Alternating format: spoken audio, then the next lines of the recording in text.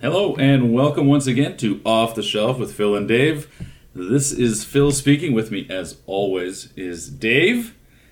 And this week we've got coming off of my shelf, 1987's Predator, directed by John McTiernan, written by Jim and John Thomas, and obviously starring Arnold Schwarzenegger. Maybe not obvious to everybody, but certainly to me. Dave, how you doing this week, buddy? And what are your initial thoughts on this movie? Had you ever seen this before? Are you excited? You pumped? Yeah, Phil, I'm doing very well, thank you. Busy week, but I was able to get this watch in. I'm just coming off of The Watch. I have never seen it before. I may have seen maybe a clip or two of this movie. You've obviously have made reference to it to a point of that's enough. Get to the chopper. So I'm literally just coming off of The Watch. So I'm coming in hot, and I have to say, Phil, this movie came in pretty hot too, right out of the gates. It was I didn't realize who had directed it, so that was nice to see. Didn't know a whole lot about the movie, obviously, that everybody knows about it if they haven't seen it. I mean, obviously, it's a bit of a surprise that I haven't seen it, and a little bit sad. I will admit that. I would say it's becoming less and less of a surprise to that most is true. of our Still audience. sad. Still sad, but less surprising. Yes. But I chalk this up to, I think about people who like Seinfeld but only may have seen an episode or two. Oh, that's pretty good. And I envy them. I envy those people because I have seen Seinfeld, as you know, every episode 30 times. So it's certainly lost some of its zest. I can only imagine watching it again for the first time. So that's what kind of position I've put myself in for films like Predator, is that you've seen it multiple times. Most people in our around our age probably have seen it, 10, 12 times, some cases, probably more for the really, really, really big fans. So here I am, put this in my back pocket for 25, 30 years, and I get to watch it for the very first time. Now, that's not always good necessarily because the movie's from 1987. So again, that'll be something we can certainly discuss, but I'm not going to share it all now. But it's interesting. My viewpoint is going to be interesting, I think, the fact that I haven't seen it before, and it's a movie that's obviously from 1987. Having said all that, Phil, give me most of your history of this movie. If not, if we have the time, give me all of your history with this film, please. Well, I have to say, the why that I chose this movie, because as you remember last it was week, like an Audible or something, wasn't it? Yeah, I had another movie that I was really ready to pull the trigger on, and then you were talking about at the end of Split, and there's this moment where Bruce Willis is there, and the Unbreakable music cue kind of comes in, and you're kind of you explained how you were really excited and like, oh gosh, kind of tying it all together and so on. And in that moment, I thought, whether I have a movie that follows something similar or having similar experience that you got to experience with me without having any reference point. I was going to bring that up. Yes, and so I couldn't help but think of playing the Ghost Recon game and Wildlands, having it in the back of my head, thinking, I remember this score. Like, this sounds like the Predator score. Yes, and lo and behold. Yeah, and as things progress, it's like, holy shit, we're playing a Predator mini game or something within this otherwise completely different, generic kind of game. So. But in that moment, I had some chills. I was getting really, really pumped and excited, and we had to do all these mini things and reveal the skinned bodies, and all of a sudden, I was like, "Holy shit, we're playing Predator!" So I had to at that moment, and Prey had just come out. Yeah, that's true. So it was sort of in the zeitgeist, but I couldn't help but think I had chills in that moment playing that video game and getting pumped up for what the connective tissue might have been, and it was the closest connection I had to your Unbreakable story. So that's kind of why I chose it this week. Now, again, I certainly didn't see this in the theater coming out in 87. I would have been 8 years old. Yeah, frowned upon. However, I'm pretty sure, again, like most of these watches, it's courtesy of the video store.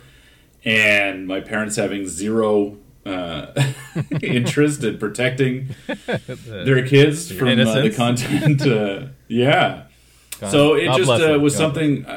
Yeah, I think, and it didn't help or didn't hurt. Sorry, that it had Jesse Ventura in it, who was a professional wrestler that I was very kind of familiar with. I was a big wrestling fan when I was younger, so it really tied in. Yep. Of course, absolutely. Pink pants and the whole thing. I recall him. I think he had pink pants. Yeah, and the bandana. I loved it. And so all of those things really tied in, and I remember immediately really liking this movie, and not, fully, let's say, consciously understanding why, but like you're a kid, explosions. I'm a big, again, horror makeup effects guy, even at that young age, so I was really digging all of that prosthetic work and so forth. So in the end, this movie immediately connected, and I love the score. And then it just has stuck with me for all these years. I go back to it not as often, I got the 4K, of course, a couple years back and gave it a watch. It's a yearly? Is it a yearly watch? Or I think at that point it had probably been 4 or 5 cents. So this is going to be, seemingly anyway, on track for every couple of years. It's just fantastic. I loved it. And even watching it now, there's a couple of quibbles that I have, obviously, as you can imagine, just getting a little older, or viewing movies maybe a little more critically. But I'd say pretty close to a near perfect movie. And a lot of that comes down to John McTiernan, the director, as you mentioned. You didn't recognize the name maybe at first, but now that you know that he's certainly responsible for quite a few of some great movies. Certainly the Die Hard movies, the original and the third. So that's sort of the good ones. Yeah. So like the two good ones, exactly. So that's a thing. I like two, but one and three are the best. So yes, that's right. He did, your beloved Jack Ryan, Hunt for Red October, the one we haven't watched yet, of course. I've never seen that one, but saving it. Of course. And I really liked his Thomas Crown Affair in '99. So he hasn't made a movie in a long time. Pierce Brosnan, and Rene Russo. I really like that movie. So anyway, a very, very talented director. It really shines through in this movie. I think it holds up terribly well. It's really a fantastic, excellent. And I'm not an action guy, generally speaking. But I think this is pretty perfect. You have your exceptions, and I have my exceptions of certain genres too. So I'm glad we can work this out. And it's interesting to get these different viewpoints, Phil, because you've seen it obviously a few times, and we know how much I nitpicked at Saving Private Ryan, and I have friends who are like, "What are you talking about? This movie's amazing." Like, yeah, I know, and I felt bad, but this is my perspective now, and we're talking about it now, so this will be an interesting one to have a couple of different perspectives. I didn't get that second watch in, so I there's not a whole lot of nitpicking will be happening on my end, because I was in it for the movie experience, as we try to do. I think typically our first viewing is just sit back, enjoy this movie, and see what jumps off the screen. And sometimes there are glaring, like, okay, because of simply it's the movie from 1987. So, but in general, I was pleasantly surprised with the number of times I'm like, well, that doesn't make sense, or oh, that's obvious, or that's a stunt double, or those things didn't come up very often, very, very little actually for me during this watch. So it was just pure entertainment, and we can certainly talk about, like you mentioned earlier, the certain things like the soundtrack and the direction are certainly it's one of its strong points. And I think you mentioned it was Arnold's first movie. I think had you mentioned that, or did I? It's not his first movie. No, it's our first movie that of Arnold Schwarzenegger's. It is. We've gone almost two seasons without Arnold. Okay. Yes, but he had done, prior to this, he had done, Stay Hungry for sure, but Conan the movies, Conan, Terminator, Commando, yes. Lots of other options before they got to this one. You're right. My apologies, Philip. I often mishear, and then once I mishear, I offer up some misinformation. So Phil, I watched whatever I watched on Disney Plus, which is, this is a Disney Plus sort of movie for sure. Had a happy ending and everything, so it does qualify as a Disney movie. Now, neither of us saw it in theaters, of course. Now, did you notice, how was the upgrade for you just visually from watching it on. Can I say you watched it on VHS? Can I say that? 100%. Okay. 100%. And I'll then- allow. Okay, thank you.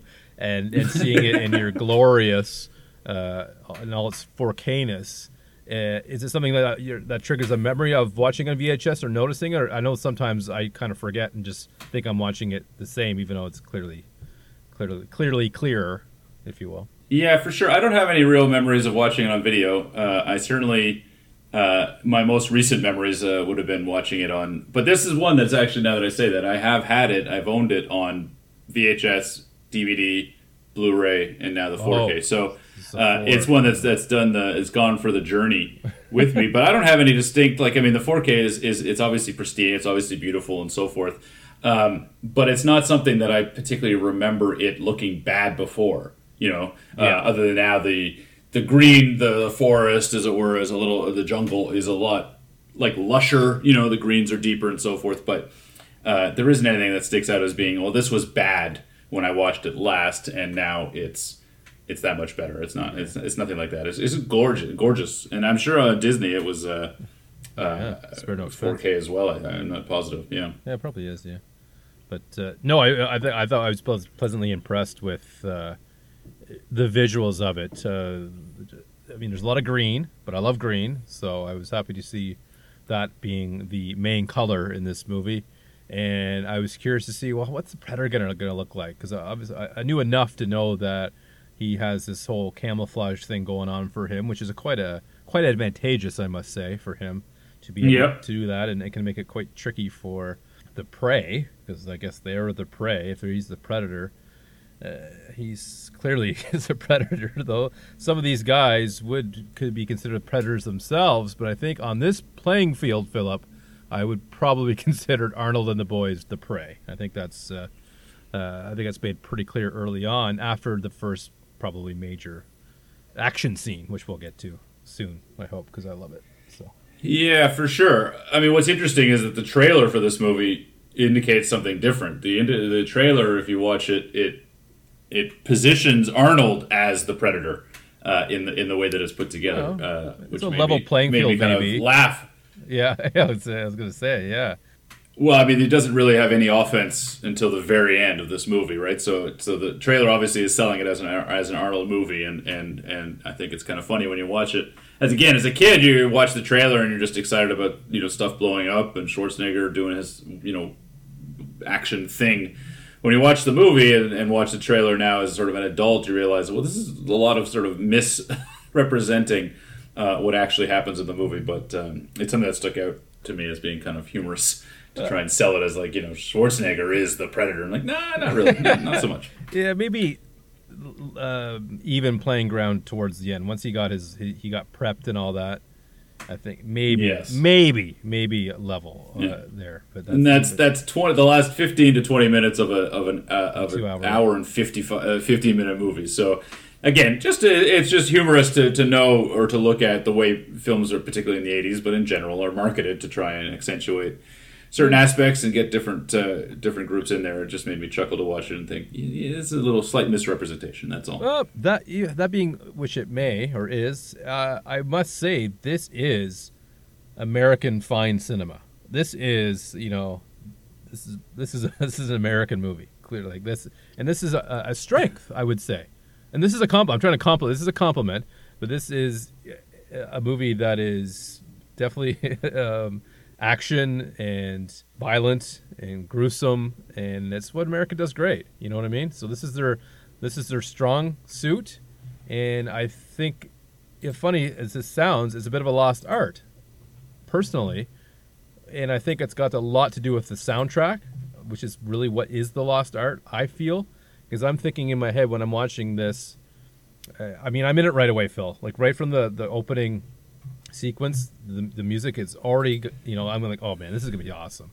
This is gonna be something else. And it didn't really, it followed through for the most part, at least at that point, and into the first, at least the first half of the movie at the very least. And I'm thinking there's scenes where they're just walking, through the jungle. And I feel like a movie today would just not think of this as an opportunity to add this type of soundtrack to a movie, and we just see them walking through, and we're depending on other things for tension and things like that. And I find that a lot of the movies today aren't as good for that reason, where this is truly, do I want to say classic? I don't know. I've only watched it once. I don't know if I'm in a position to call it a classic. I don't think I'm qualified, but I can see where this would be in a conversation of this being a classic American film. Well, coming in hot with opinions left, right, and center. I think, maybe, possibly. I would say it's definitely it's an action movie classic. It's from the era of big action movies, starring one of the biggest action movie stars, and created a property that has spawned at least 4 of its own sequels, or 3 of its own sequels, as well as spawning the Alien vs. Predator series of movies, as well as comic books and video games and so forth. So I think that the verdict is in. This is a classic action movie from 1987 that holds up today. And I don't know how it relates to modern movies or not, or what they're doing or otherwise, but I will say that from the perspective of watching this movie that, as you said, is 35 years old, it holds up in terms of being very tense. It's paced perfectly, I think, in terms of getting you hooked into the story without overdoing it, which is to say that it's not all action all the time. It builds the tension. It shows the sort of macho, masculine approach to solving a problem, let's say, and shows them ultimately being stripped of all of that machismo and left with terror, fear, and paranoia to a certain extent. Billy certainly has those kind of moments. So there's so much about this movie that is, I think, still gripping and still intense, and I've seen it a dozen times, but still find and can marvel at both the simplicity of this movie, but also the execution of it. It's really a great study of how to create tension and release tension and build it up again and do it again. And those are things that I gravitate towards in horror movies. Often, it's sort of building. There's the moments of attack, as it were, in a horror movie, the murder, the death, so forth. And then it goes back into scaring you mode and tension, and is it behind that corner or that corner? So this movie operates very similarly without all the mechanics of, a slasher movie, but it still has elements of a kind of a horror movie. This is it'd be pushing it into a sci-fi horror movie even more than an action movie, only in so much as there's only a couple of what I would call action scenes. The rest is pretty tense, and again, pretty nerve-wracking kind of suspense movie. So it's really well put together in that regard, I think. And again, brilliantly shot by McTiernan. And the score, as you mentioned right away, it's a guy named Alan Silvestri that did the score for this movie. Yeah, recognize that name. And he's one of those great composers from that era. Obviously everybody knows the John Williams of the world, and rightfully so. The guy's incredible.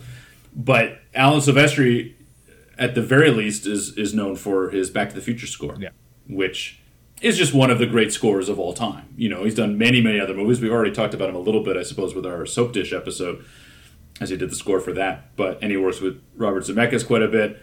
But a guy that is just, particularly in this era, is just fantastic. And this score, I think, ranks as one of his best. It's an absolute brilliant, I think, score. It both ratchets up, again, the tension, the excitement.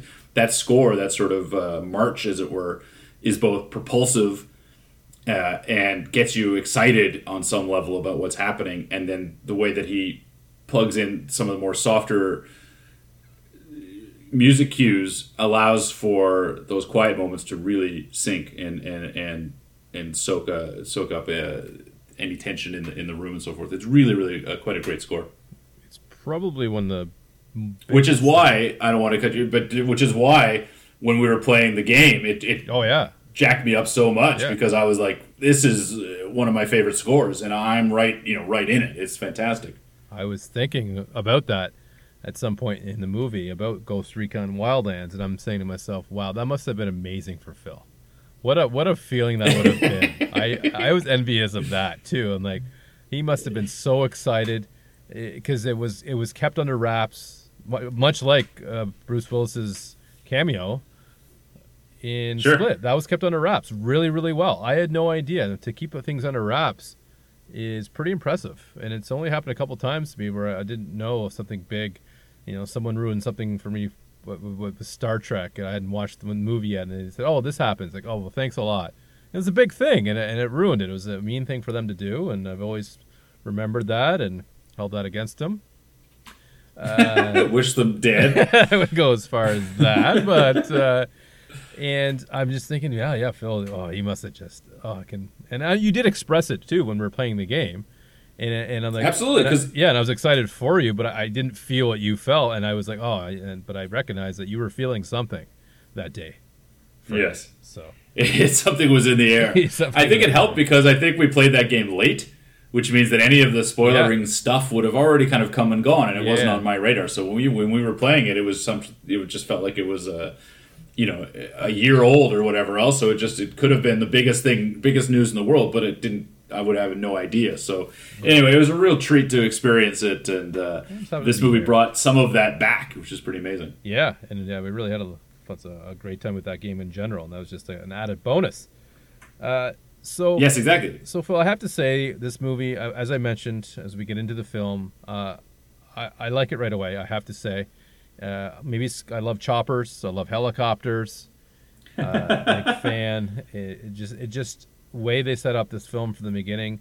I have an idea. It's pretty straightforward. Again, it's not super complex, this movie, but it's not just stupid action. So you're like you mentioned, it has a story. It's got some dialogue, which pretty good. I mean, there's a few lines obviously that stick out and have aged well enough. I think there's nothing in this movie I really feel hadn't really aged well, and as I said earlier, that's really impressive. So now for you, you've watched this obviously a few times.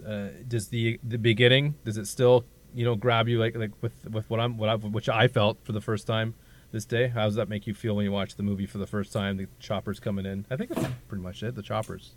Yeah, I mean, the only thing and I've never really liked this in particular, and it reminds me of another movie that we'll talk about before the end of the year.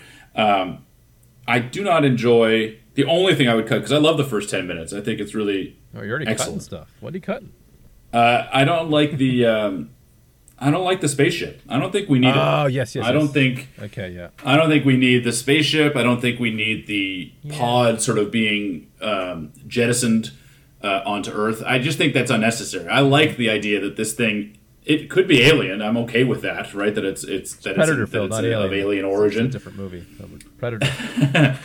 But I don't think that it's necessary to the story, right? It just adds. I mean, it's a visual, sure, but it doesn't really add anything to the story. But striking that, because at the moment that we see it, we already saw the title and the scores kicked in. So I have no trouble with the way the movie starts, other than if I could just tweak a little something, I would get rid of the spaceship part. But I love it. I think it's great. I'm with you. I love the imagery. I love the choppers coming in, again, all shot at sort of magic hour, the silhouettes. You get a sense that these guys are a team. Ventura kind of going around doing his thing. Everybody's kind of got their characteristics. They're not characters, but they're their personas are kind of coming through. I really like all of those things, and of course it ends with the sort of, again, the music is just so damn good. Everyone's getting off the chopper. They light Schwarzenegger by his cigar, like it's just a hero awesome shot. That was pretty awesome. It's so good. Yeah.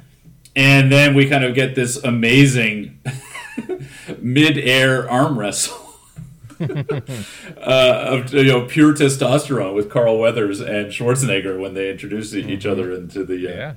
I just think, again, this is an '80s like pure macho, brilliant thing, but I love it, man. I think it's so good, and it shows the competitive nature. I just really think that there's a real shorthand to all of these things. That's just the first sort of 6 or 7, 8 minutes of the movie. And we're already like, I kind of know who these guys are. You know, I don't necessarily know them as people, but I kind of know them as archetypes. And I think the shorthand of that really works. And it gives a little bit of backstory, a little bit of history, without spending too much time on it, because the movie doesn't need it.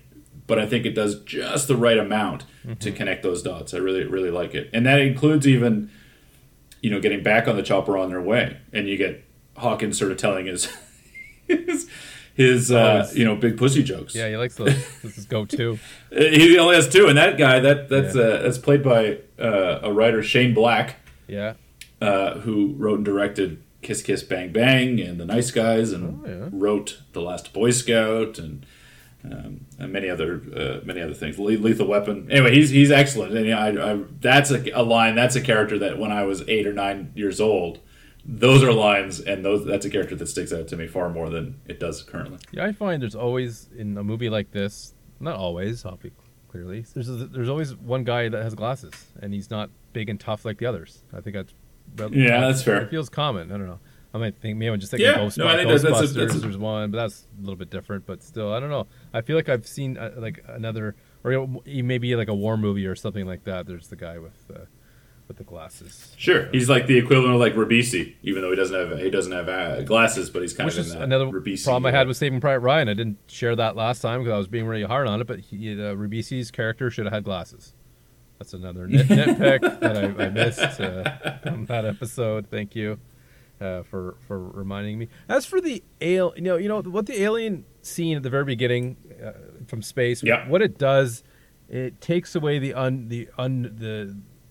where does this guy come from? And I'm mixed on that, Phil. Yeah. I see your point.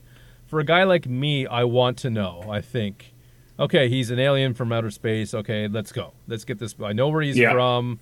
I don't have to sit there and spend time guessing what is this creature. Sure. This is dumb. This doesn't make sense. Is he superhuman? I don't guess. It's not realistic. So I don't know why. If that's maybe the reasons for idiots like me, this is why they did it. But it certainly was fine with me. It would have been, but at the same token, I'm like, what it would have been like had we not known this guy. So I see both sides of that. So they should make two versions of this movie, which doesn't work well. When you can have alternate endings, but alternate beginnings doesn't quite work the same. Alternate beginnings. Well, depending on which one you watch first. Yeah, that's right, exactly. Like, oh, you didn't see that? What I think is, I don't think that it hurts the movie at all. I just think it's not necessary. And so when I think that something's not necessary, it's like, well, it doesn't need to be in there. But I don't think it hurts the movie. I agree with you in that it helps kind of maybe frame it, that we know ahead of time we're dealing with something from another planet. Mm-hmm. But I think we already kind of pieced that together throughout the movie, so we don't need this scene at the beginning, as short as it is, to show us, right? That's just it's a minor nitpick, as I said, because it really doesn't affect my appreciation of the movie. It's just the one thing that I think, you don't need this. Everything else I think in the movie is like almost pitch perfect, and this is sort of the one outlier that kind of goes, I don't think it's necessary. Right. Pitch perfect. It doesn't make it bad, it just makes it a little less than necessary, right? Again, it doesn't hurt the movie, just, it's okay, you know? What I like about the movie is its efficiency of storytelling. Again, now we've kind of got a sense as to who these guys are. Yeah. We have a sense of what their mission is. We've got they're not assassins. They're not assassins. They're not assassins. They're rescuers. Yes. Yeah. Clear. I respect that. That's the thing. They throw it in. It's kind of an easy line of dialogue, but it does try and indicate that these are the good guys, if you will. You know, and then they've got some code. They've got some standard. Like the A-Team. And it's not much, but it sets a baseline for who these guys are. And, you know, within 10 minutes, they're in the jungle, basically. You know, and I love the sort of chopper scene, as I said, and the coloring and the listening to Long Tall Sally and Ventura kind of passing around his tobacco. And, like, kind of, again, you get a sense as to where the loyalties are and all these different pieces. I really like it because, again, they're on the ground in 10 minutes of the movie. We get to see the sort of the discovery of this chopper. They talk about the heat seeker, and you're like, see, to me, these are the first scenes when he talks around the heat seeker, and Billy's like, "There's 12 gorillas, and six more men came, but I can't find any tracks," and it's like all of that within. Again, you're talking about the first 10, 15, 12 minutes. It is like, oh shit, something's up, right? You can start to feel their confidence, let's say, dissipating just a little bit. Yeah. They haven't fully recognized it yet, but it dips a bit. It's ominous. There's a portent now in the air, right? There's this sort of understanding like, oh, you're telling me all of these things happen. This is pretty sophisticated machinery, for a bunch of nothings. That he kind of alludes to it. So I really like that, particularly on repeated watches. But even in the beginning, you really start to sense, oh, this isn't really an action movie. There's these little threads in there that are there to really build up the tension. That's the first one that really sticks out. I just think it's fantastic. There's one, like when it comes to Arnold, again, this is his very first movie. Let's be clear about that. Don't check the facts. Don't worry about it. Arnold's premiere. But no, I must say though, he looks good. Like he looks ripped. He looks cool. Oh yeah. He's good acting too. I must say, for this role generally. And the point around then is when they find the helicopter, like you mentioned, that got heat-seeked, which is not good for a helicopter because it's got heat on it and it seeks heat, and boom, there you go. And you have Arnold. He has like one leg up and he's just looking out. He looks tough, right? He's got his gun in his hand, and one of the fellas is just coming back from checking out the helicopter. The guy that was in two episodes of MacGyver, playing two different characters. And at that point, I feel that's it. Arnold is never more confident at that point. It goes, not downhill is necessarily the right word, but that's like he's in charge. Like they got this under control. Yeah. And then, but once after that, it's never really the same. They're on their heels, and there's something's watching them, and something's unsettling. Something's in the air. And that's that's a really cool scene. I just remember him sitting there, and just the way he's looking out. He's just looking out into nothing, and he looks so damn cool and so in charge and confident. And then he finds out that there's it's not long after that where I think they find the skinned Tupper or whoever, one of his buddies, or Hopper. Yeah. That's again. You're looking at 16 minutes into this movie that they find those skinned bodies. Yeah, and so it's again this first jolt of holy shit. This is something that's obviously from their perspective, it's now kind of escalated to something really uncertain, right? This is not common. We don't see these kinds of things. Yeah. This kind of behavior isn't very common. Yeah. And as you said, everybody kind of starts to recognize that things are a little amiss. And as an audience, that's just such a jarring, grotesque scene. This imagery is so jarring. And Billy, kind of has it, flails a little bit, and so anyway, it really sets a tone very quickly. As I said, what they're dealing with is something really, really crazy. And again, right after that, he talks about how, there's no signs, there's no tracks, no one ever left here, but there's nowhere, like there's no indication that they're anywhere. Yeah, they just disappeared. Where are these six men? They've just disappeared into the air. Again, Billy is this sort of, I think they're probably projecting as a little bit maybe of a indigenous person, he's sort of at one with the land or something to that effect. He's a tracker, he's this, I think they're maybe preying on some of those things. Yeah. Not overtly, right? But that's his sort of role within the sort of mysticism on some level. Like he's like, when we play those video games, he's the one with the tracking skills. And here's the guy That's right. The Gatling gun is Ventura. That's right. Exactly. Yeah. It's so many video games I'm sure have been based around this sort of principle of like, here's your main guys, your tracker and your well-rounded guy.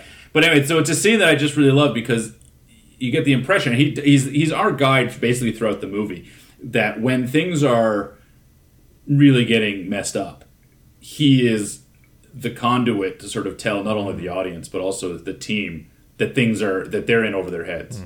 And there's a couple of scenes later on that I'll mention because I just think he is incredible in them. But this is the first one of, again, it's just ratcheting up the tension so much that we get the sense that they're in over their heads even a little bit before they do, right? Like it starts to really unravel fairly quickly. And again, from in terms of the economy of the movie, that's less than 20 minutes in. In fact, at 20 minutes, we get the first of the sort of what I call the predator view, right? That sort of heat. Yes. Heat vision, right? That's 20 minutes. So it's our indication that again, and this is why I think we don't need the spaceship, because this already sort of tells me that we're dealing with something that's otherworldly. But it does indicate, again, that they're being watched, but we don't get to see what it is, right? We don't know what's behind those eyes. And I think that's, again, a really clever thing that they continue to go back to throughout the course of the movie. And I think it's so excellent in projecting tension and fear. Again, a little more ominous on what's upcoming. And I'm impressed so much by again, this is 20 minutes in, and we've gotten all of these little bits of business. Mm-hmm. When you first saw the Predator View, what were your thoughts? It's 1987, so I thought maybe this is the thing that takes you out. Now, personally, I think it holds up fine because it doesn't have to be high tech; it just has to be different, and I think it succeeds in that. But what were your thoughts? Really, it was fine. It's really about what it represents. It does. It's mm-hmm. I didn't. I got it. It's infrared, whatever, the heat, so he can see them. Yeah. And this is how he sees them. And yeah, it completely made sense to me. I don't think that needs to be upgraded if they could with the technology, and when the 8K version eventually comes out. They don't need to do anything with that. With his camouflage, that it's fine. I accepted for what it was. It didn't take me out of the movie at all either. It wasn't, it aged a little bit, sure, for movies that have done sort of the similar thing, late in the later years, which has been done a few times. It was fine. Yeah. I find it a little bit inconsistent. There's certain points where, oh yeah, that's very well done. The good sequence here of that camouflage.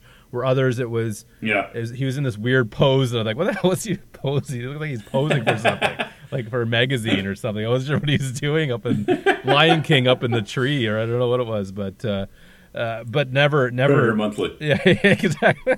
It's the centerfold. Exactly. But never enough really to take me out of the movie. Anything to do with the special effects in and around the Predator himself. Even the point where it's clearly a human playing him. A little bit as we get to the end, where you can see some of the body. It looks like a human body.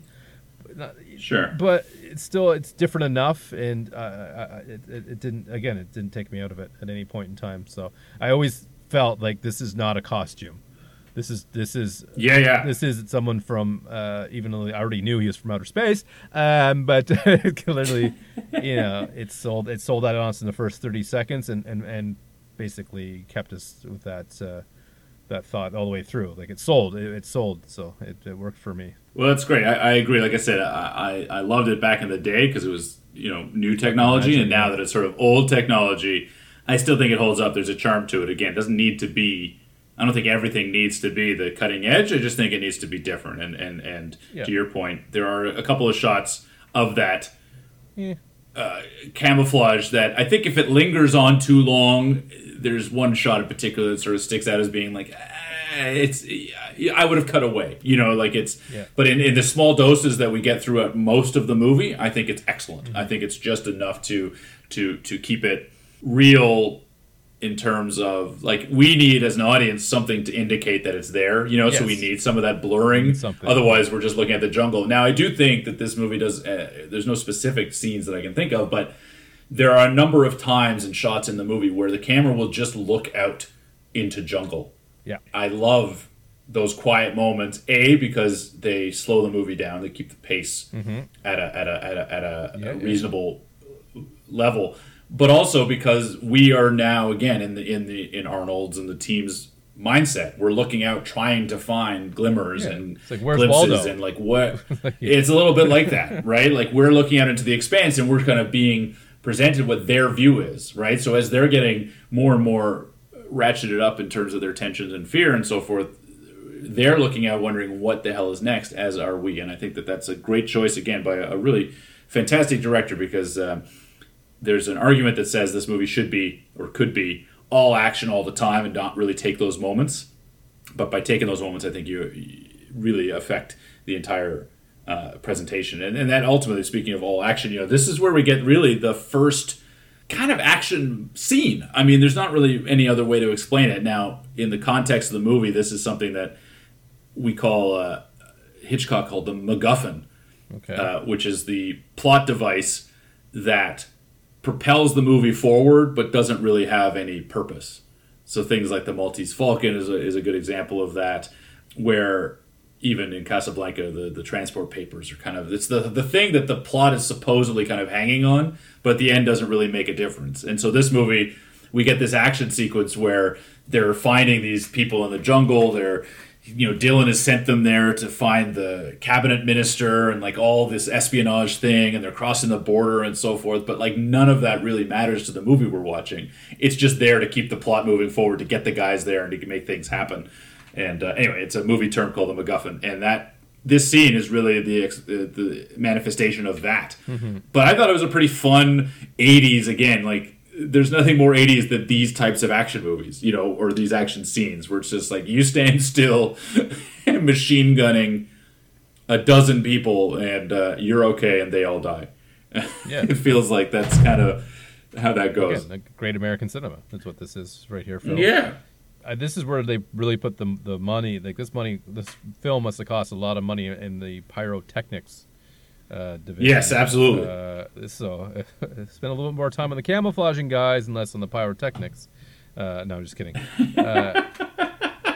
But it was, and I did. This, to be clear, I really enjoyed it. Really, just put this movie into high tempo. It just it's on steroids at this point. This movie, like, it has a great introduction.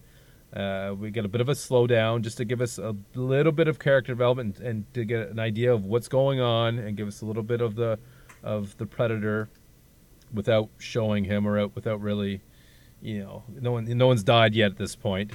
So it's just giving us a little taste, and then it gets us to this awesome action sequence, which is just explosion after explosion. It almost is too much. It's almost too much, where it was just too many things blowing up.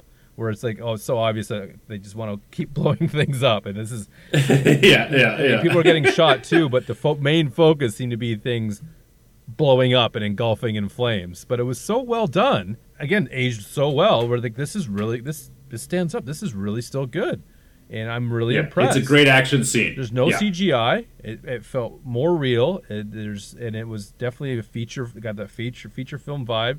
And this isn't an episode of A-Team or something like that, or from an 80s show, where it's like, ooh, it doesn't look too well. It was good. I loved it. It just really had my heart pumping, and it's like, oh, this is so awesome. So I'm just, at this point, I'm peaking. This movie has me peaking at this point, and I was like really impressed with what they did, and equally impressed as how it is, 25, 30 years later, or 35 years later, I guess. Yeah, it's impressive. I agree. Mm-hmm.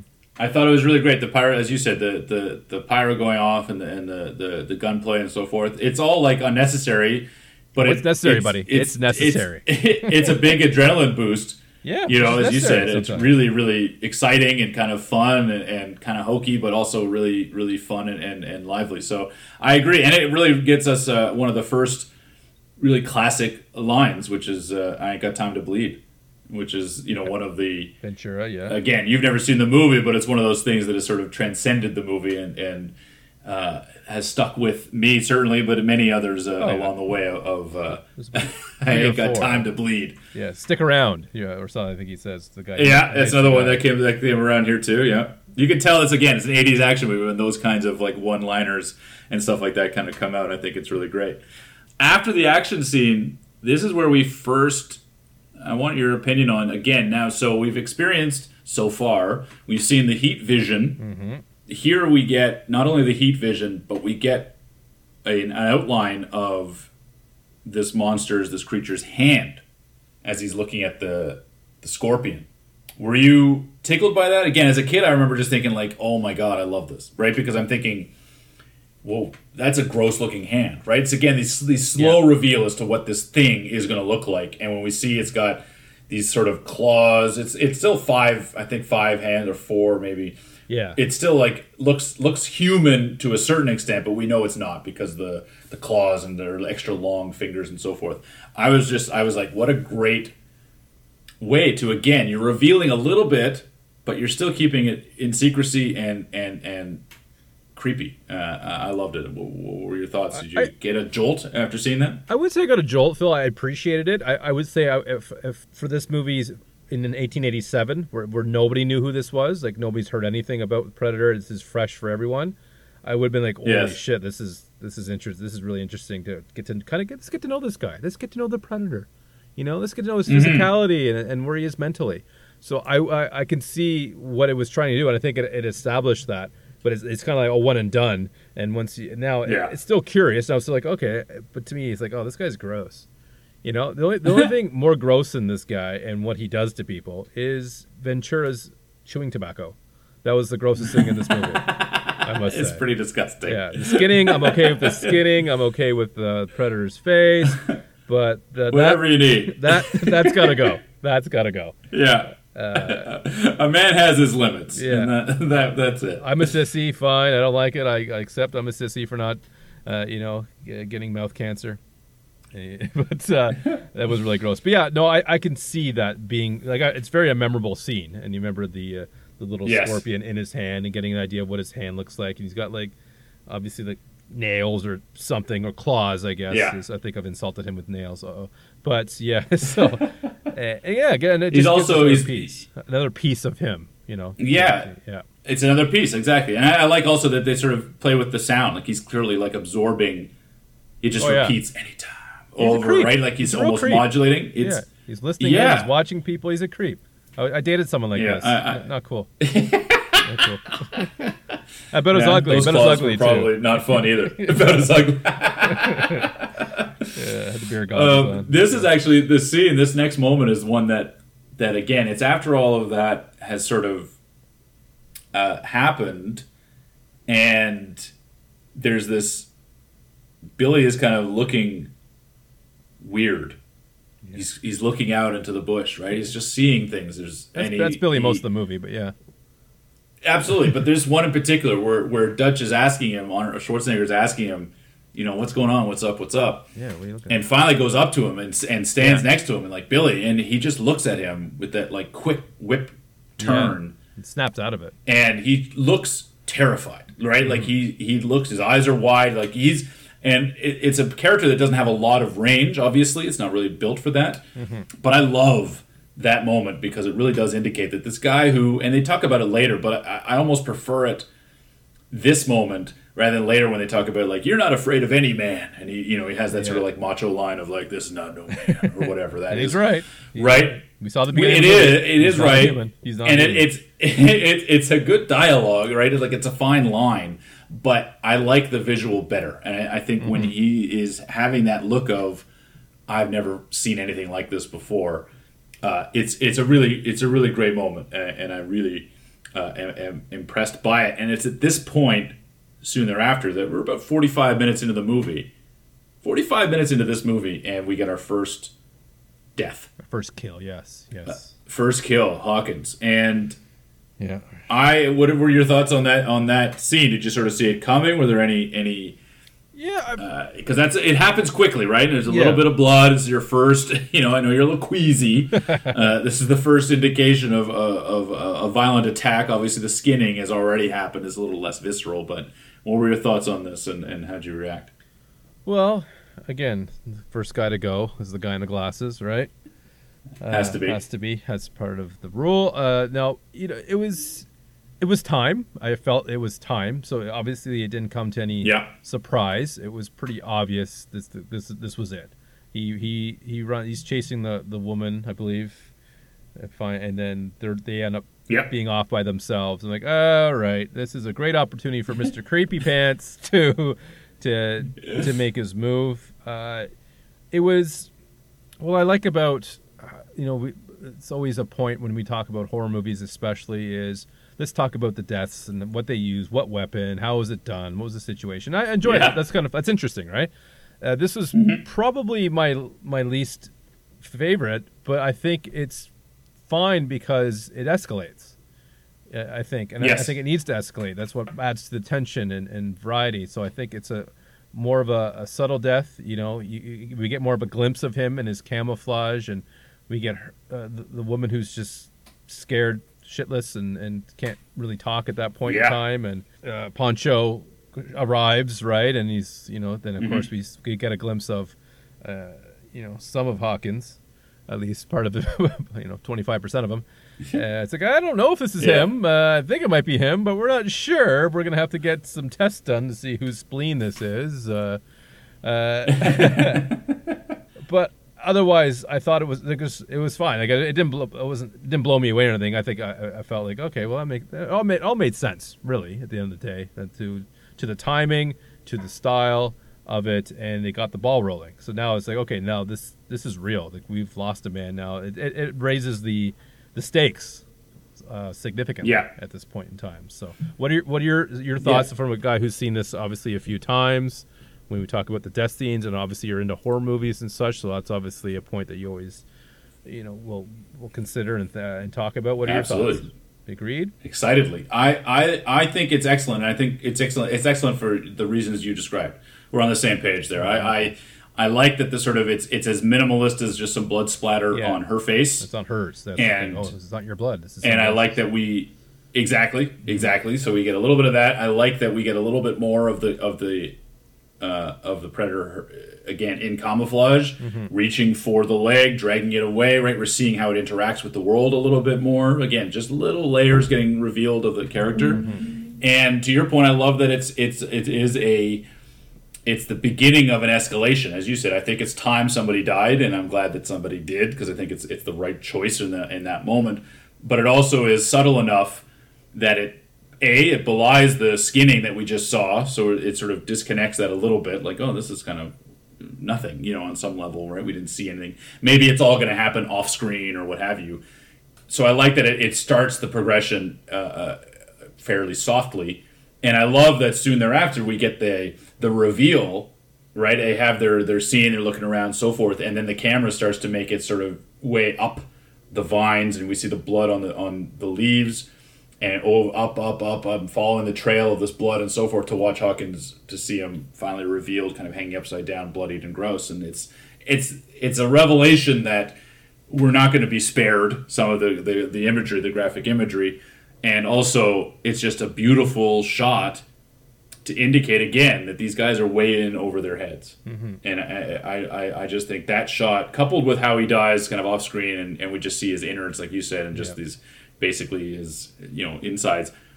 The reveal of him hanging upside down, I just thought it's a great musical stinger that happens afterwards. It's just a really great, and now the movie, you can feel it really kind of reaching a different gear, because it's right after that almost that we get Old Painless, Jesse Ventura, his death scene. Yeah. It's only as a kid that loved wrestling and loved him. He must have cried. I was like, I was pretty sad that he died, because I was just like, I like this character. He's just such a badass, I couldn't have been happier. No more tobacco. Yeah, tobacco kills kids. Got him right in the chest too. What I like about that death scene is it adds, again, a little more information about Predator.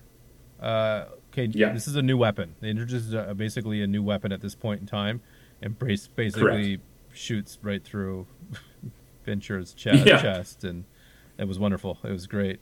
And again, a little bit of an escalation from the previous death. It's more on screen. There's nothing left to the imagination for the most part. We see him just get shot in the chest. There's no real doubt that he's not going to make it. Because I think you see it's almost morphine like, is not going to help this guy. No, you almost see like the hole right in his chest. Yes, I feel like there's a hole in his chest. It is a subtle shot. It's just off, just on the other side of the frame. But yeah, it is a gaping hole in his chest. Yeah, and that doesn't bode well for even the best wrestlers, or governors or whoever. So I appreciated that death scene and a little bit more of the Predator and what he has, his abilities, and you notice everyone getting gradually more. Well, at this point, I think 3 of them have urinated their pants by now. Matt shit himself. But yeah, you can get a sense of everyone's peaking at their fear level, and that's interesting to see out of a bunch of tough guys. That's not easy to do sometimes. Absolutely. And I feel like a lot of movies fail at that, of giving, movie like with Mark Wahlberg or somebody who's just tough all the time and they can't have a real issue showing fear. I think they did a pretty good job in this. Even Arnold on some levels. Was visibly like, this is even. I don't think I can. I'm in trouble here. So I thought that was pretty well done. I agree 100% because we've talked about that in a Wahlberg movie. As I said, he's only got 2 modes, right? Like pissed off and annoyed or whatever. I can't remember what I said, but like he doesn't show vulnerability, right? Like we're watching that garbage movie that he was a few weeks back. Contraband was a great film. Contraband, it's a great film. Everyone exactly loved it. Yeah. Please. But that and watching his performance, it's like there's no vulnerability in this character, so it's like I can't care about his wife and his kids and his family and his brother and his because he doesn't seem to care. And I like that this movie, it's all testosterone all the time, but particularly after Blaine Ventura's character, after he dies, and you watch the firefight, right? Like now it's all guns blazing. Duke is screaming. Yeah, the Gatling gun and just going ham. Max, sorry, Bill Duke plays him. Yeah, everybody, the Gatling gun's out. Everybody's kind of blowing it up. It's going waste crazy. Everyone's losing their minds. Well, they don't know it's a waste of ammo, right? That's what I like about it. It's only afterwards you realize they didn't hit a thing, and they kind of call it out. Like we just did all of this damage. And there's no track, there's no trail, there's no blood, there's no anything. Well, we see right? it. We see a little bit of blood. We see a little bit, yeah, but it's not discovered yet. She sees it, she kind of covers it. Yeah. But from their perspective, they did nothing, right? And I thought, again, that is impressive. And I also like, again, we're getting another reveal, a little bit more of the Predator now. We see basically his whole body, like we see and his eyes, they kind of glow. Beautiful and eyes. Max sees that. And he just keeps saying, like, I saw it. Like, he looks fucking terrified. I just think it's such this movie and movies like this, particularly in the 80s, like, don't typically, in my estimation, didn't typically have moments like that. Scenes like that. He gets the quiet moment of, Dutch is sort of trying to put his mind at ease or, reassure him, he was a good soldier, he's a good man, He's a friend. And he was a friend, and it's a little quiet moment, and it maybe is a little cheesy, but I think in the context of the movie, it adds some gravitas to this team as humans, as people, people that have done this before, that are a group and a team that have done it and have grown together and so forth, and have these relationships, so that when people die, it actually sort of means something, and that is something that I think as we've progressed into a certain sanitization of action movies and the sort of comic book Marvel thing is that the ramifications or the consequence of people dying isn't really shown on screen, and this is not like this is not a movie that is like the apex of that at all. But the fact that they even included it, I think, is indicative of the movie that is a cut above many others. I think if you watched Commando, you probably don't have that scene. It's just a couple years earlier, but it just does. It feels like a cut above it, and I was really impressed by it. And I was really, like I said, pretty impressed by performance. Bill Duke's performance as Mac. He's one of the best ones. He's one of the best performances. Yeah, he's great. He had the most to work with, I think, for the most part, even more than Arnold. Dutch there, I think he had a fair amount of dialogue and a fair amount of scenes, at least up until a certain point. Certainly. And I also like the explanation. Mm-hmm. Sorry, I also like the explanation where she reads, she says that the jungle came alive and took him. Yeah, she's done it a couple times. To me, so I like that.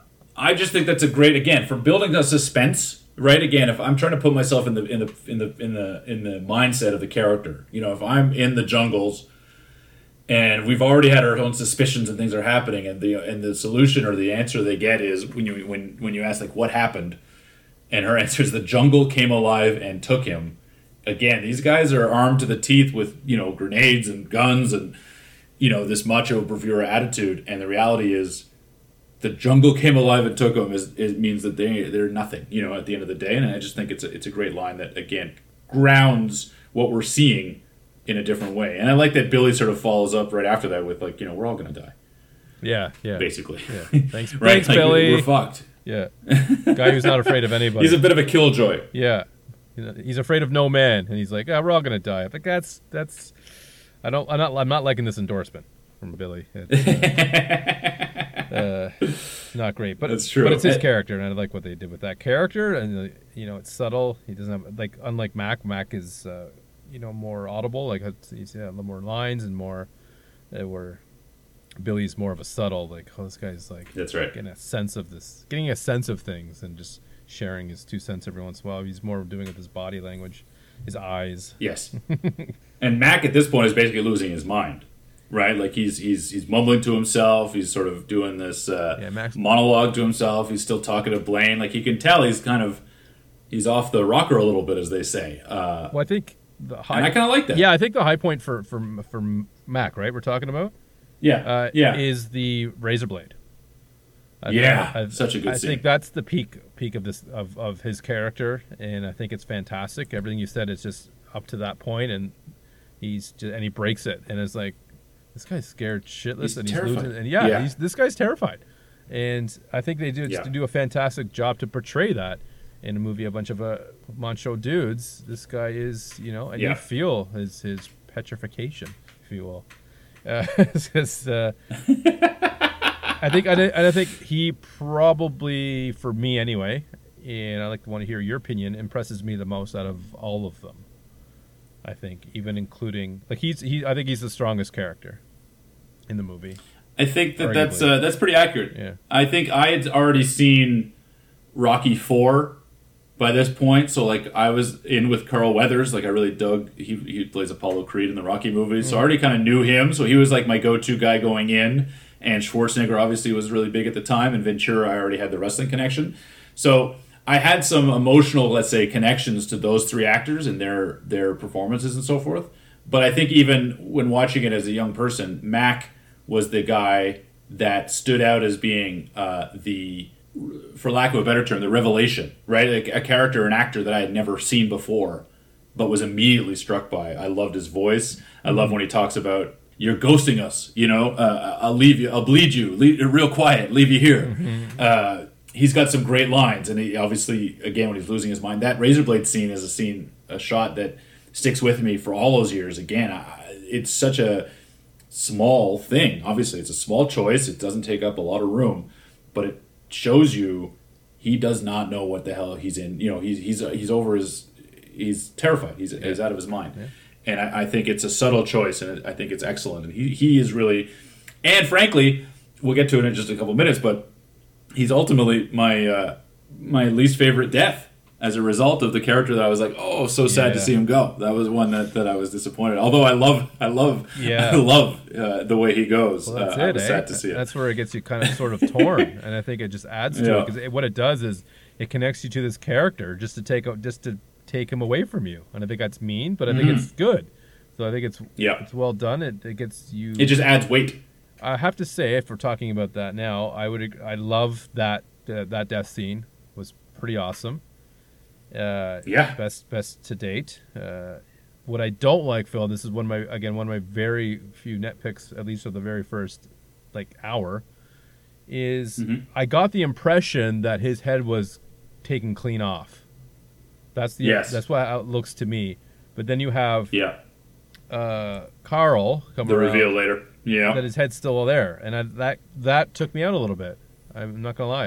I was disappointed. That why is his head reattached to his neck all of a sudden? Because I'm pretty sure that it was clean. It was right off the top. And then Dylan sees it. So I was a little disappointed with that. All because I thought it was such a cool scene. Moments before. Yeah. So it didn't do it justice, I think, with having. I don't know if that's why that happened. Do you have any explanation? Have you read in the special features of why his head? No, I think it's just an oversight. I think it's just what you would call that. Yeah, I mean an oversight, I suppose. You have two opposing needs in those two different scenes. Right, so one scene is to show off some special effects and some blood and guts and gore, which is one purpose. Yeah. But you also want to have the moment of Dylan's revelation when he sees him, and to look at a headless Mac doesn't have the same. I think it does. I don't think anyway. The same resonance. Maybe it would. But I think it's probably just shit. This is getting real. There's a guy with no head. I think I do remember agreeing with you back in the day. I mean, not that I disagree with you now, but I agreed back when I first saw it. I thought the same. I was like, well, he shouldn't have a head because we just watched it very clearly get blown right up. Yeah. But at the same time, I like the look and I like the positioning of the next the next shots of the reveal. So I've never been too mad at it. But I see your point. Is basically what I'm trying to say. All I ask is you to take a moment and see what I'm trying to tell you, agree or disagree. So yeah. I was perturbed, but yeah. I get that. Just before that, we have the if it bleeds, we can kill it.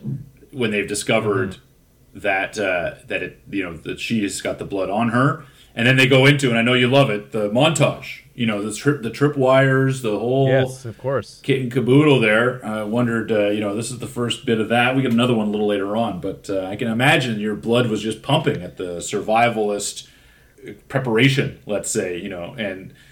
I really, again, it's sort of, it just ratchets it up. It brings it to another level where now they're having to use, let's say, their wits. They're using their brains, as it were, more than their weapons and stuff like that. It's a great scene. I really liked it as well, and I like that. Basically, again, we're just over the hour mark, and we're getting these great moments again with the setup and Mac going after the vision, because now at this point he's in the tree and the camouflage kind of flickers and we see again a rough outline of what we're dealing with. He's got the mask on, we see the sort of body, and he jumps away, and it's just a glimpse, but we kind of know now that again another piece of this sort of overall puzzle of what this predator looks like. And it's a fucking cool design, man. I really just dig it, and it's very brief, but I really like it. And again, then we get the Dylan and the Mac stuff, and Dylan's got a great death too. As much as Mac kind of wins the scene, I love that he loses his arm. Yes, I enjoy and it's that. Still firing. Yeah, in slow mo, and he turns around, and I love the way that whole sequence. Yeah, really everything from Mac running off. Yeah. To Dylan and he making their plan, and Mac getting position, and we watch the triangle aiming. Hit his forearm first, and we're like, "Oh shit!" And I just that whole 7 minutes or so is just perfect action horror filmmaking. Like, it's so good, and I love it. I've rewatched it twice. I specifically just watched it and rewound it to do it again. I just loved it. It's so good. I don't blame you for that. The only thing I think they, from a spectator looking out from a tactical point of view, I understood what they were trying to do, but I'm like, they both saw. Well, okay, this is actually the scene where I like the most of the Where's Waldo, if you will, of Mac can see him, and then it takes, and I'm looking for him, and that scene is really well done when it comes to spot the predator. I think that's the best one in the whole movie. It takes Dylan a moment, and he gets it. But for me as a viewer, it's my favorite spot the predator moment. I think it's perfectly done, excellently executed, fantastico, and again, like you said, that whole stretch of 6 to 8 minutes, I'll say to be safe, absolutely fantastic. You think they would start shooting at him when they see him up in the tree, but they're trying to come up with a better plan, and I respect that they just didn't oh, there he is, start shooting. They take a calmer approach, more tactical. It clearly did not work out for either of them, as they both, ultimately met their demise. And as for the montage, I appreciate it. I do. But I will take a montage. I much preferred, say, Swiss Family Robinson to the building of just spending a little bit more time. There's a lot of quick shots. Yeah, just too quick for me. There's a lot there. It got the point across. It gave us an idea of what they're doing, what they're up against, what their plan is, and I appreciate all that. I like what they did, but it just didn't spend enough time on anything specifically for it to sink in and really give me that Swiss Family or A Team sort of feeling that I like out of a montage personally. But I have very high standards for montages. Me. It has to. I think you've established that over the years. I think our fans know it. Oh, absolutely. You have to illustrate time. You have to illustrate time appropriately. You have to. There's a lot of things. Now it's it's not bad by any stretch of the imagination, but just not to my level. But I'm a hard sell. But it made sense at the point movie, and as for pacing, this movie's. Make this movie I think what adds to it, again, I have to say it again, is the soundtrack. They use Yeah. every possible opportunity when they had the Predator, the main soundtrack going when they didn't have to, and it was perfect because it took a moment that may have fell a little bit short of tension and amped it up and it just kept us where we needed to be. And I think that's a really well use of that soundtrack that we, again, like I said earlier, that we don't really, or I haven't really experienced much.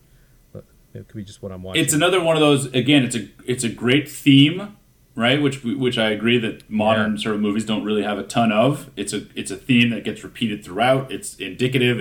You can know it. It's great. It's evocative. It's propulsive. Very evocative. But also, it does the job, which is heightens a moment in the movie, right? Whether it elicits excitement or sadness or happiness or joy, whatever the case may be, right? Music is there to heighten and elevate any scene.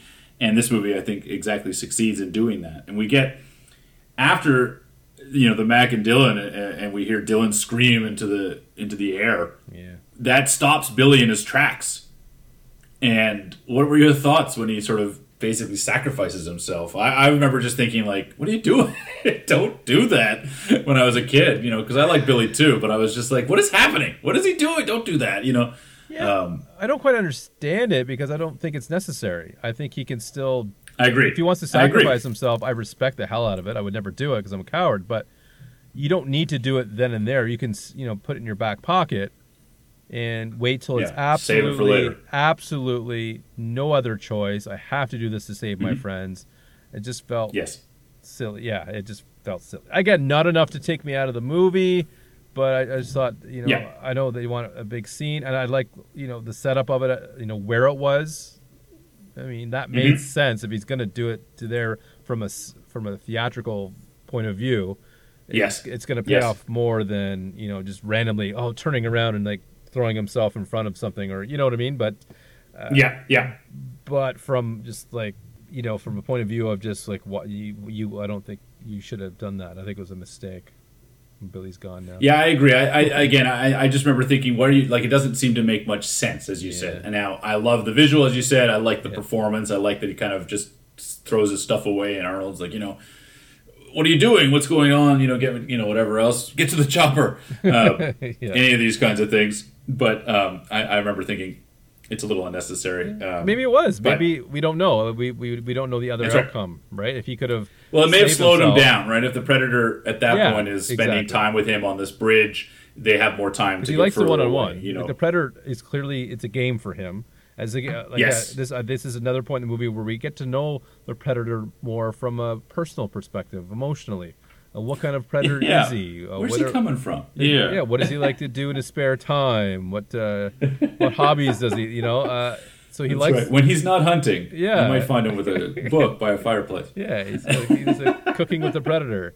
But I think he likes the challenge. The Predator does, and he likes the one-on-one challenge. He's definitely a hunter, and this illustrates that further. So it really. It capitalizes on the scene. It just, maybe had he not done that, Billy, and he went to do it later, and he tripped and fell over something, and they all died. So maybe it wasn't, necessary at this point in time. It gave him enough time, but it's. It could be. As I said, I don't know, but it struck me as weird. It struck me weird, and I will tell you at this point in the film, I'm gonna be honest with you. It loses a little bit of steam for me, and it doesn't. It starts to. I really enjoyed the first, hour 15, really up to the point where, Dylan and Mac get it. And it never hits that again for me. It's all, I don't want to say downhill because it's not bad. It just never gets to the level that it had gotten to at any point in the movie earlier. Like, I never reach it again. For me, that's how. No, I have the exact same note. I mean, I've got more words than that, as you can imagine. but I have the exact same note. I have basically an hour 20 as we get the full reveal outside of the camouflage of what the Predator looks like. Yeah. I was like, okay, we finally got it. It's an hour 20 into an hour 50-minute movie, right? So there's a half hour left. I'm like, that's perfectly appropriate. Like, now we get the big reveal, and we get the kind of mud trick Yeah, the kryptonite. You know, as we get as he's kind of coming out and wrapped in mud. We don't really know why or how that's going to play out just yet, because it's cross cut with the Predator basically ripping the spine out of Billy, which I really love. Oh, I love that scene where he just yanks it out. We're watching it in silhouette. It's so great. I love all of that. But I do think that everything basically happens. Like Dutch is now preparing, right? This is another montage, which I think you might like a little bit more, because I do think that they spend a little bit more time on the specificity of bringing the tree down to connect it to the thing. No, okay, still not okay. All right, quite. Duly noted. A step in the right direction, but I've watched so much MacGyver in the 80s that, I think that's really honestly that's why my expectations are high, because MacGyver did such a great job of it. Because it would spend the whole episode, like half the episode was that of MacGyver. Was doing these things, so I became accustomed to that, and that's why I love this. It's one of my favorite shows of all time. So every time they do something sort of like that, I feel shortchanged, because Richard Dean Anderson, of course, has done it, has had the ability to take his time with it, and they're able to show it. Sure, the things did it first, did it better. Yeah, exactly. Yeah, yeah. But again, like but I agree with you in that. I think the last half hour of the movie, I think this is the only part of the movie where I think, and I don't want to use the term because to your point, I think it doesn't drag, it doesn't hurt the movie, it doesn't take anything out of it, but I find myself losing a little bit of my excitement. Mm-hmm. I love so much of what happens before, as I said, ripping the spine, even then, like all that stuff. Yeah, you're like but that, the prep... I do. I think I loved it back then, and I love it now. I think it's so good. It's just such a. It's clearly like a trophy. He polishes it, wipes it clean. Like it's obviously indicative of he's doing it for sport. On some level. He's very right? sporty. Again, we get to know this guy. He's very sporty. Exactly. But so I do find so now Schwarzenegger, he's like preparing. He's doing his thing. He's in the dark, and you watch the cat and mouse thing that they do. Goes on for about 30 minutes. Yeah. And I think it probably, I think half of that even, maybe 20 minutes, would have been enough to convey the back and forth of the two. I like that it sort of... exactly. It didn't go anywhere. Yeah. I like the idea that they want to have, the Predator wants to have this like one-on-one fisticuffs mono thing. Yeah. But it took too long to get there. It took too long to set that up, I think. Mm-hmm. But we do get the "you're one ugly motherfucker" line, which I think is again one of the great movie lines of all times. To each their own. I mean, everyone has their taste. That's just for me. I love it, and I do think that I like that the way in which the Predator kind of dies. I like that he kind of Arnold sort of beats him, let's say, and he's spitting up the blood, and he's under the tree trunk, but he's still. He's still he's not done yet, right? So he sets the self-destruct, which I think is just a great, fuck you to Arnold. Like, after all of this, with Billy's laugh. I just thought, that's a nice little touch. So again, I would have truncated the middle part, but I really like the ending. I like that he's kind of been pinned down and he blows up the whole thing. I think that's a great, kind of a cheating almost. Like, he cheats. He's like, all right, well, you beat me, but I'm still going to win, somehow. I really like that. And I really like the simplicity of the ending. They finally get to the chopper. Yeah. And it's just quiet. And it shows her and it shows him. And he's got that hero shot, that great hero shot where the dust is clearing. He's soaked in mud. He's got the overhead shot. He's just standing there glorious. And that is Schwarzenegger at his absolute best. Mm-hmm. But it ends just him in the chopper looking absolutely gutted and broken. Like Spy Game, remind me of.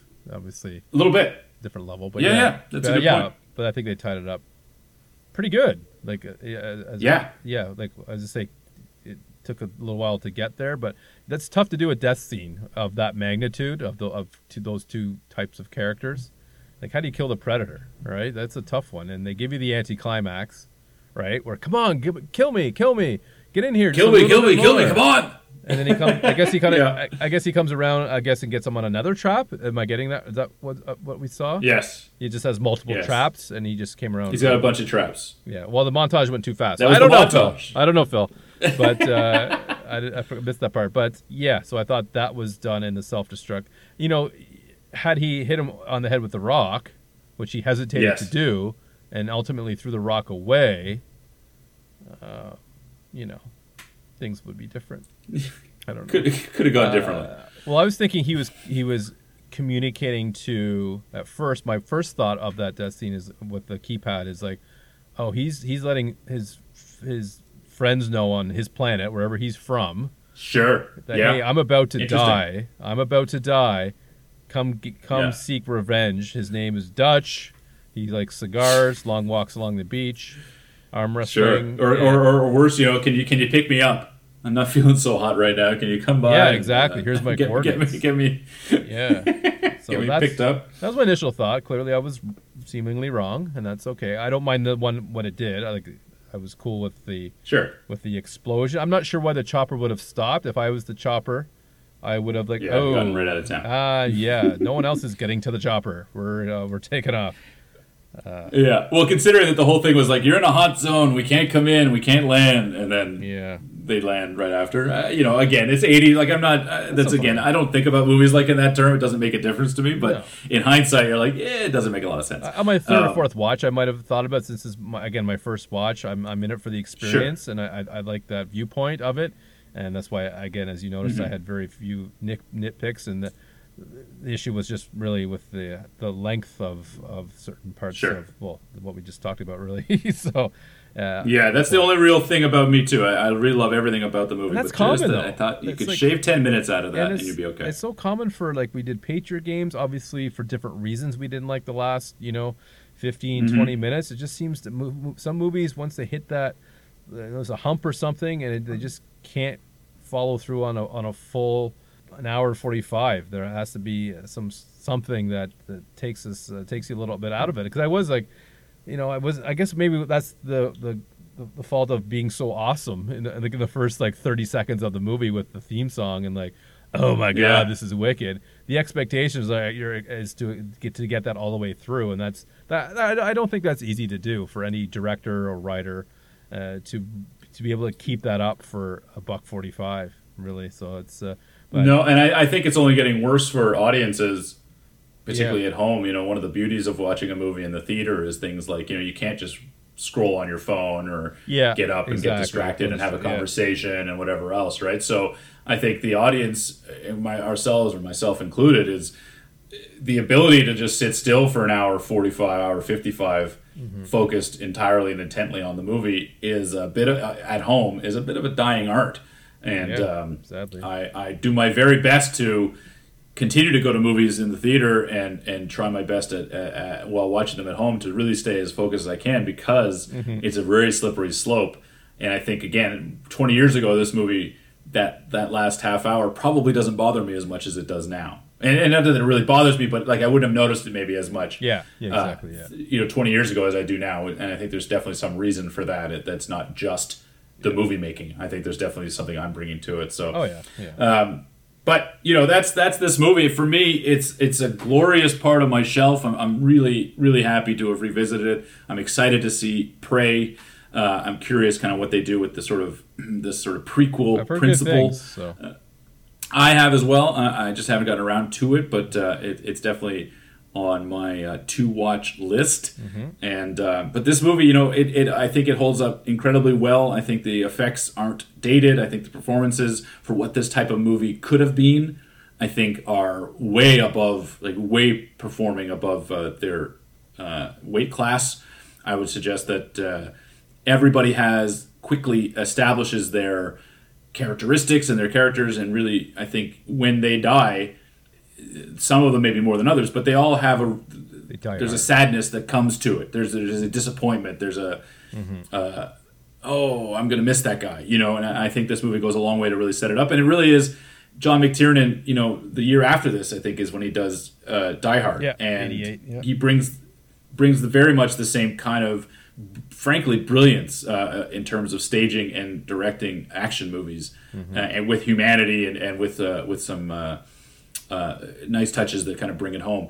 It's an incredible movie, and I love it. I'm so glad we were able to watch it. And Dave, what are your final thoughts, given that you've only just watched it the one time, and what have you got for us next week? Well, Philip, as a 44-year-old, it's my duty to have seen this movie. at some point. Like most things, as you know, I do them quite late in life. I'm doing things that I'm doing now at 44 that most people do at the age of 19 and 20. You know, like kissing a girl, driving a car, going to school. The list goes on. So I'm very happy that I had this experience of finally watching it. After all these years, this is a perfect opportunity for the viewing. I figured you had on your shelf. I think I was there when you bought the 4K version at on one of our. Not only this one, but 3 other ones too, buddy. Don't you worry. Miss those excursions. So all in all, I like the movie. I don't. It's one of those movies where I'm really happy I watched it and I enjoyed the experience, but I almost want to leave it there. I don't know. I would probably watch it again in certain circumstances. Probably not for a while, but not a movie I would probably own or revisit that often. I kind of like the fact that I left it unwatched for so long, and now I've watched it. I want to keep the essence of only watching it that one time, instead of watching it over and over until like I've done with Seinfeld and some other things like that. So yeah, but I can say I've watched it, and maybe I want to leave on a high note. I think that's part of what my plan is to do with this movie. But I would watch it again. Getting the box set on 4K is always tempting, as you know me. I like we're collectors, and it's an interesting series, and I haven't seen the other ones either. So. That could happen if the price was right. So it's not off the table by any means. I love it. As for next week, Phil, I want to sort of follow suit. I want to bring you what I have that I would consider in this genre. It's a movie that probably not with necessarily the gore that this movie offered. So that's probably why this movie is probably one of the few I have on my shelf of this genre. But I am bringing Tremors off of my shelf onto your screen. So I know you've seen it. You're not like me, but I'm guessing it may have been a while. So I thought we would visit something in the same genre off of my shelf and check out Mr. Kevin Bacon again, as we visited him just a week or two ago. So that sounds awesome. All right, looking forward to it. Folks, thanks for listening, and join us on our Facebook page. That's Off the Shelf with Phil and Dave. Tell your friends, share the podcast with everyone you've ever met in your life, and we look forward to talking to you next week.